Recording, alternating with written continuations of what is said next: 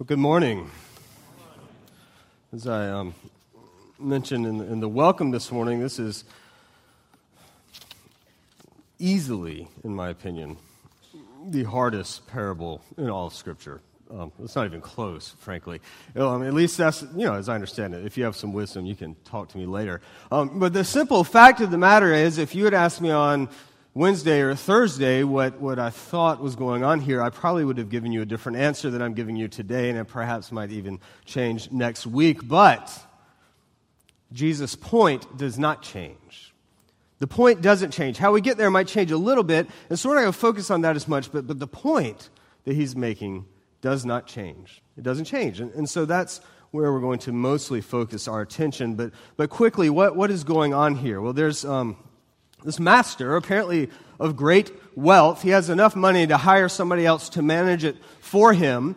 So this master has a manager, and he receives word that this manager has somehow or another been dishonest or less than forthcoming in his dealings with the master's money.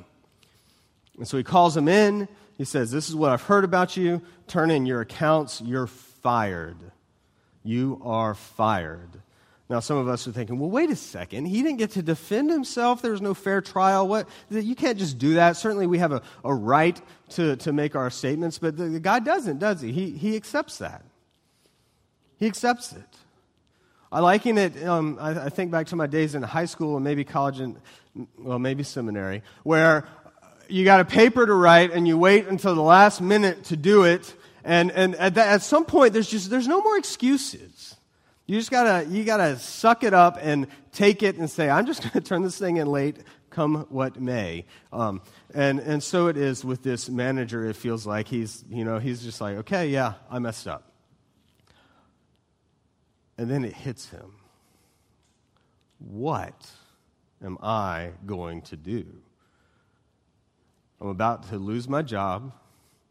I'm old and weak. I can't labor. I'm too proud to beg. What on earth am I going to do? And he gets this ingenious idea, and it says it right here in verse 4, I have decided what to do so that when I am removed from management, people may receive me into their houses. He devises a plan. I'm going to do some things that will endear myself to others so that when I'm out of work, which is coming very soon, I'll have a place to go. And so he calls his master's debtors and he says, how much do you owe? And somebody's like, well, 900 barrels of oil or something insane. And he says, quick, give me 450 and your account will be even. And he calls in somebody else, and how much do you owe? And he gives some ungodly amount of wheat. He said 100 measures of wheat. And the dishonest manager says, quick, take your bill and write it for 80. So you're getting a 50% discount on oil, a 20% discount on wheat. That's pretty good, right? You're going to remember this guy. He treated you well. You might owe him a favor, right? Now here is, okay, so far so good. Like, well, that's an interesting way to do it. I bet that master's pretty ticked off. First of all, you're dishonest from the beginning, and then secondly, you're undercutting his profits when you know you're going to be fired. That doesn't usually go well. But in this parable, it does. Verse 8, the master commended the dishonest manager for his shrewdness. The master commended the dishonest manager for his shrewdness. He said, hey, that's pretty good. I wish you had shown that sort of ingenuity when you were working for me. But that's pretty good. You're looking ahead. You're looking out for yourself. And we're like, what's going on? And then Jesus says, you, Christians, followers of me, you are to do likewise. Like, what? You want us to lie and cheat? No, not exactly. Eugene Peterson, he's written the Message. Many of you have used it. It's a great sort of translation, paraphrase. It's very helpful for understanding biblical texts from time to time. And he says this. He puts these words on Jesus' mouth. Jesus is speaking to his disciples, and Peterson says, in putting these on Jesus' mouth, I want you to be smart in the same way. So be smart in the same way as that dishonest manager, but do it for what is right. Do it for that which is good. And so here we have a parable of a dishonest manager misspending money from somebody who's very rich. And Jesus is saying, look at how they do this and figure out how that applies to your life as a follower of me. And then he kind of tells us what that means. And so I want us to gather 2 points from this parable. 2 points from this parable. The first one has to do with making money and giving it away. Jesus wants us to make money. You don't hear that a lot in church. That I can sit here and tell you, Jesus wants us to use our gifts, to use the things he's given us to make money, to be shrewd in this world, to be shrewd, and this is a good kind of shrewdness in our business dealings. But he's very clear in verse 9. Jesus says, I tell you, make friends for yourself by means of unrighteous wealth. Make friends for yourself by means of unrighteous wealth. He says the world gets this. He calls them the children of the world. They know how to make money, how to use the things that God has given them. And he says, you need to learn how to do that. The folks over here, the ones who don't follow me, the ones who in other places in the Bible say walk in darkness, they can actually see their way around. And us who follow Jesus, who have the power of the Holy Spirit no less, live over here in the light. We can see everything clearly, and yet we don't know how to navigate this world sometimes. Jesus is saying, be shrewd with where I've placed you. Be shrewd with what I've given you. Be wise. And so that means if you're good at making money, make money. Do it honestly. Do it ethically. But that's not in and of itself bad. Some people say, well, I'm really good at business, but that's not very holy or Christian, so I'm not going to do that. I'm going to go be a monk somewhere. And no. If God has given you the skills to be good at business, by all means, go be a holy and righteous businessman. If he's given you athletic skills, by all means, go and be a holy and righteous athlete. If he's given you academic skills, by all means, do what smart people do and write a book or something. But be holy and righteous with the things that God has given you. Now, there is a difference, though. So, the dishonest manager was shrewd to serve himself for the future. Now, his future was what? One day away, maybe a week away, maybe thinking of for the next year. How am I going to get by? Right? How am I going to get by? That's my future. And Jesus says the same thing. He says, be shrewd in this world for the sake of your future. But listen to this in verse 9. It's up there on your screen. You might read this one with me. Okay, so I tell you, make friends for yourselves. How? By means of unrighteous wealth. We've covered that. And let's move on. So that when it fails, okay, so make friends with your wealth, because when it fails, and it's going to happen, and many of y'all have experienced that, when your wealth fails, your friends may receive you into the eternal dwellings. You see that? Why are we making money? So that our friends may receive you into the eternal dwellings. What kind of friends are these? Eternal dwellings? Any of you have that to offer? Anybody? No. This is a different kind of friend, isn't it? It's the friend who can offer the eternal dwellings. That friend is Jesus, is it not? He wants us to take what God has given us. He wants us to use even the money, the talents, the possessions, the things that He has given us. He wants us to use them in service of His kingdom so that we might know that eternal dwelling, the eternal dwelling of Jesus Christ. And so we model ourselves like Jesus. And what did Jesus do? Well, He gave a lot of stuff away, even His life. And so on one hand, Jesus is saying, make money. On the other hand, He's saying, give it away. Make money, give it away. So what does this mean? Well, you're standing in line at the grocery store. The woman in front of you has 2 shopping carts full of groceries, and she checks out, and she has $50 less to pay than the cashier is ringing up. What happens? They have to sort through everything, and you're like, oh, come on, I just want to go home. I should have gotten in the self-serve line over there. Or you could pull out your debit card, your credit card. You could cover the difference, right? God's given you money. Give it away. You have a guest bedroom and there's a friend who's out on the street. What are you going to do? Give it away. Maybe it's somebody you don't even know. Maybe it's somebody who you're not sure, they might be a little unsafe. What are you going to do? How are you going to help them? How are we going to serve those in need? God has given us this great stuff. And not only has He given it to us, He said, it's good, it's right, it's holy. Go use it. Enjoy it. But make friends that are going to give you eternal dwellings. Jesus was a pretty rich dude.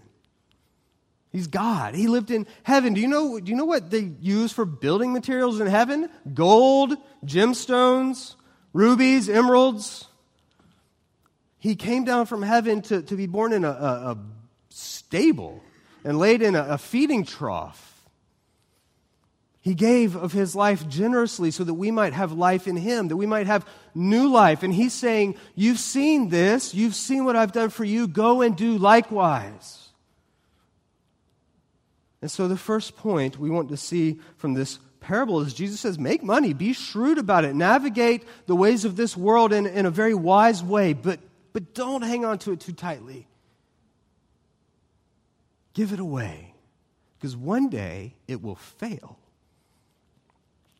That's the first point. Make money, but give it away. Now, the second point is the reason Jesus tells us the first point. The second point is this. Our money, our stuff, our possessions reveal the desires of our hearts.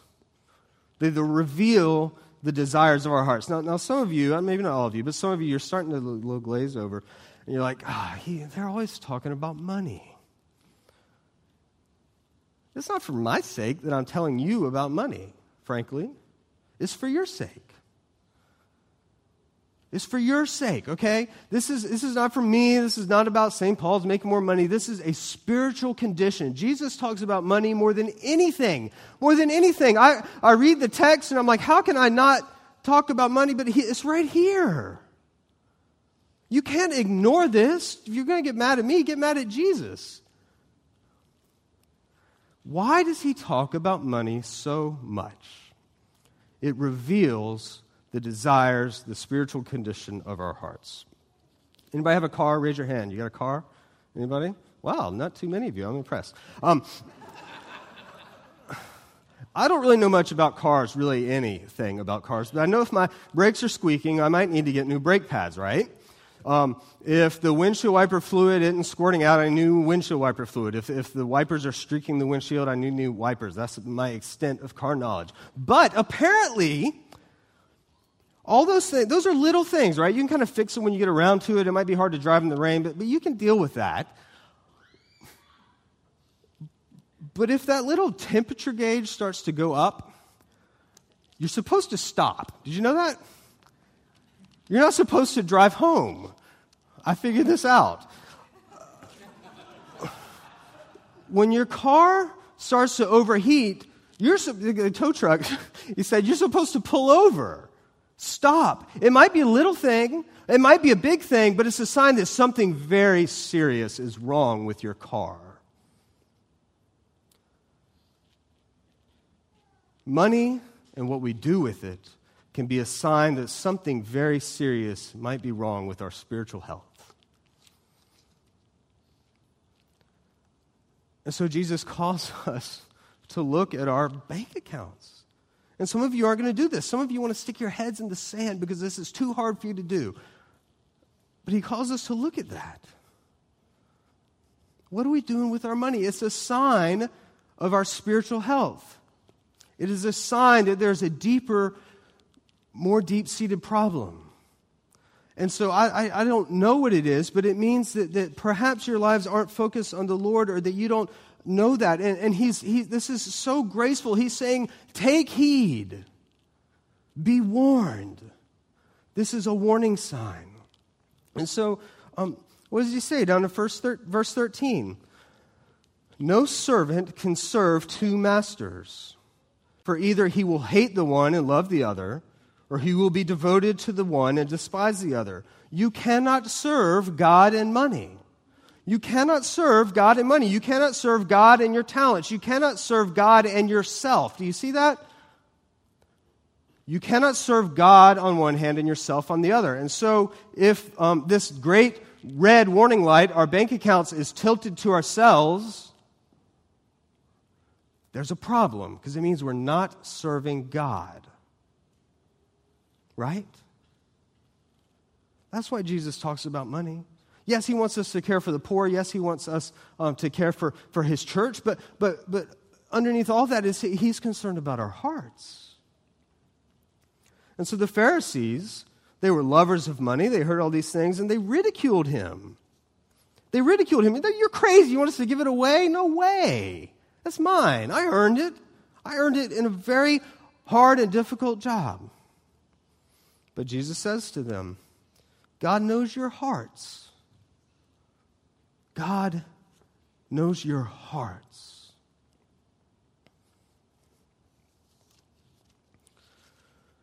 The great thing, the best thing, in my opinion, about Jesus is that he always gives us another chance. You have another chance. And so if you're convicted, or if you go home and you're like, oh my gosh, what have I done?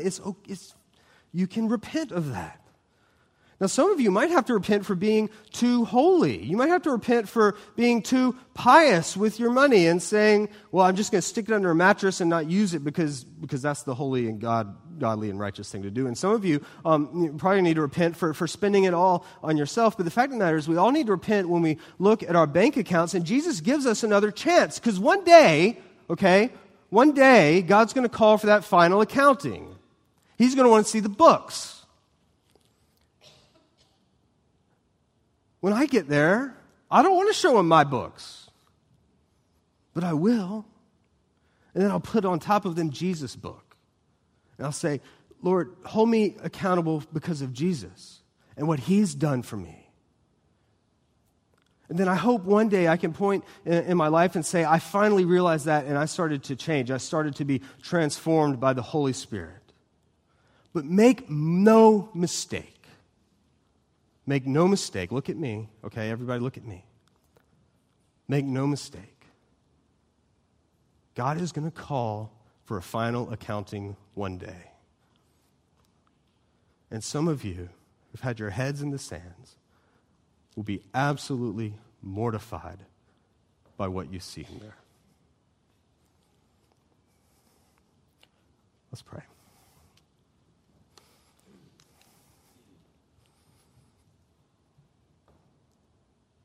Lord, you've called us to take account.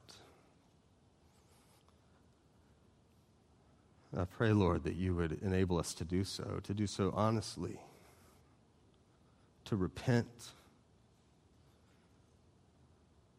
to embrace your record of generosity, to claim that for ourselves, because you died for us that even the most egregious of our sins would be forgiven.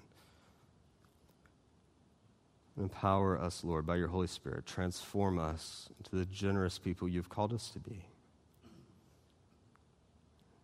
We ask this through your name. Amen.